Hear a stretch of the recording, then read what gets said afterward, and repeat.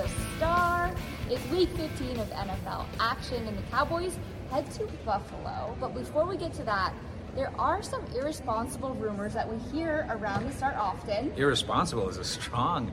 A little bit, though. Strong but accurate. Yeah, right? Yeah. So, of all of these rumors that you may be hearing, is there any rumors that you think have merit when it comes to trade or otherwise? All right.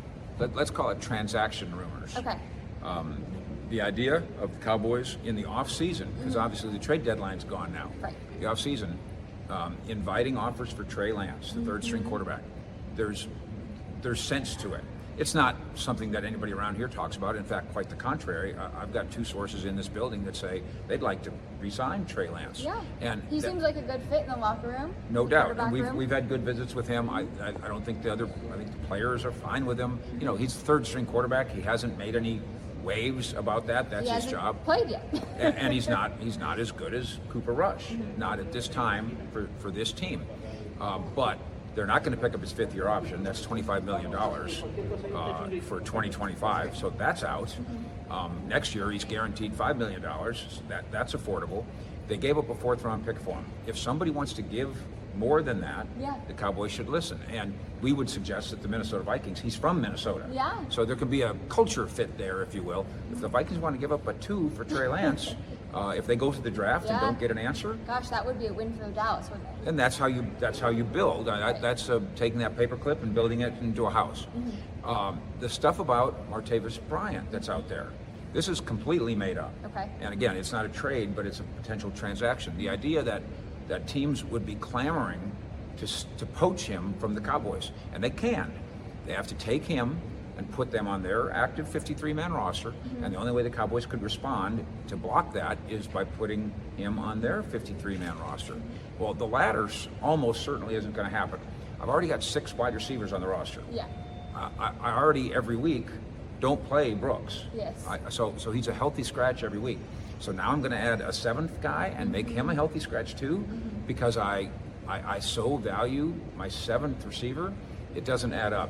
Also doesn't add up for other teams to make this a priority. Not that it can't happen. Chargers, whoever. He turns 33 soon.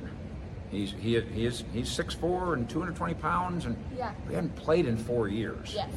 It seems to me, and this is just us talking now, if somebody really coveted Martavis Bryant, then there would have been a bidding war for him instead of the Cowboys saying, "Why don't you come on in?" Yeah. And he comes on in. They're, all right, fine, we'll give it a try. This is an experiment for the Cowboys, and it's not more than that. The fact that he is a noticeable player. I mean, we do. When he's on the practice field and he's standing next to Vontae Turpin, you notice him. But in terms of this being an important transaction, a pursuit of this guy, it's way down the list from the Shaq Leonard thing from a week ago, right? Where we tried to suggest that with Shaq that was not going to be a bidding war.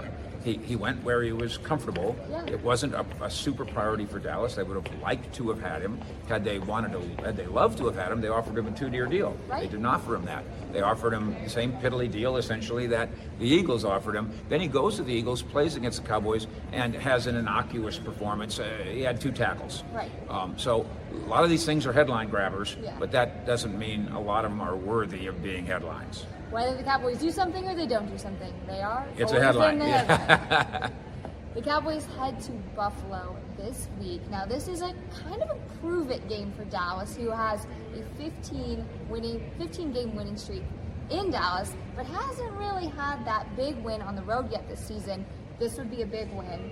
What do you think is the key to victory for the Cowboys? Yeah, and I'm not so much into I need a signature win on the road. Right. The Cowboys did talk about that, signature win at home, signature win anywhere. They feel like that is the case with Philadelphia. I thought what they did in Seattle was that. Yeah. The real signature in a road game is going to have to be against the 49ers and the Eagles. Always comes down to that, doesn't it? But because those have such impact over the course of the standings, and then obviously in the playoffs too. Yeah. Playing at Buffalo is a challenge, weather and otherwise. The Bills are talented. They're 3-time defending champions in the AFC East, and they're in a must-win. Right. They got to win, and they got to do their best to try to win out, or the defending division champions and perennial Super Bowl contender might not even make the playoffs. So it's important in that sense.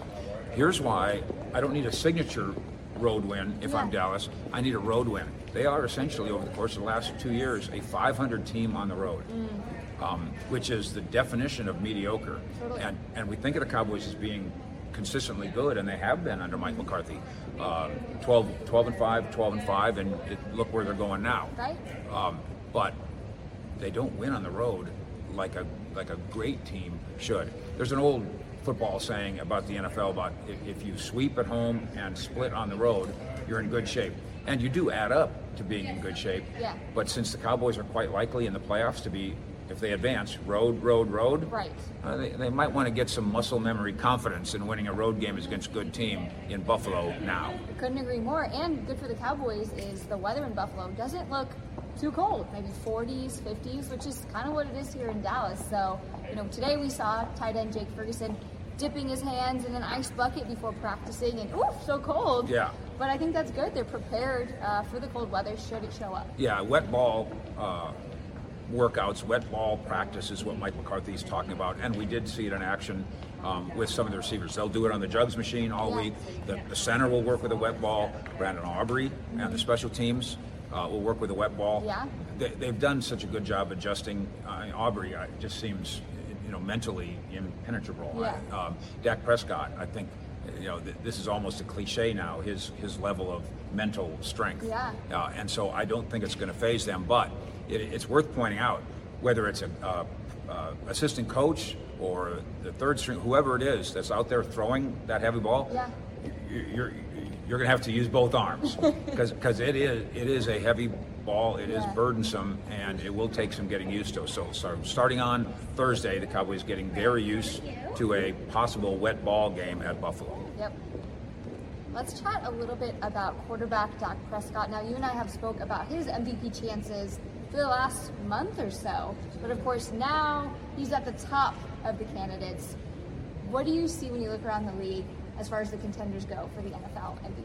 If Dak Prescott and the Cowboys win out, which I think is unlikely, I think the idea of going to Buffalo on an East Coast trip, coming home, and then doing it again on an East Coast trip to Miami, two tough. quality teams, that's burdensome. During the holiday season. All that stuff. And then, of course, you do get to come home, and then you got another holiday game against the Lions on Saturday night, the 30th. Now, that's the Jimmy. Good. Right. So, all those things, it's grueling and emotional, and all those things can pile up. But if the Cowboys continue to do what they're doing, which is win, and Dak keeps doing what he's doing, which is lead wins, statistically and otherwise, he'll win the MVP. We could say the same thing, though, about Josh Allen. What if they win out? Right. If they win out, Josh Allen will be the central reason, and he's going to get votes as we stand here right now. Tua, Tyreek, Lamar Jackson. Lamar should be in there. For some reason, Lamar Jackson isn't always mentioned in the same class right now as Dak and Purdy in the 49ers. But Lamar Jackson is central to everything they do and has his MVP trophy already sitting on the mantle. Yeah. So I think this is a week where you could lose the MVP. If Josh Allen loses to the Cowboys, that may, on national TV in front of everybody, that could lose him some votes. The same thing could apply, of course, to Dak Prescott and the Cowboys. Down the stretch, 49ers and Brock Purdy play the Ravens. If Lamar Jackson beats Purdy and the 49ers, I think Lamar Jackson jumps up. So this will be a fun month. And, of course, Dak will be the first to tell you, and I think all these guys would agree with this. I'm not trying for the MVP. Absolutely not. I'm trying for team success, and if team success comes at the highest level, the MVP trophy will come as well. What do you make of the Dallas defense not allowing an offensive touchdown to the Eagles? Micah Parsons being sick, but he was at practice today. What do you make of the way that they're playing right now? Yeah, to do that to A.J. Brown, who got 9 catches, but inconsequential, to do that to Jalen Hurts, and they just clogged him up completely. He was able to produce relatively nothing.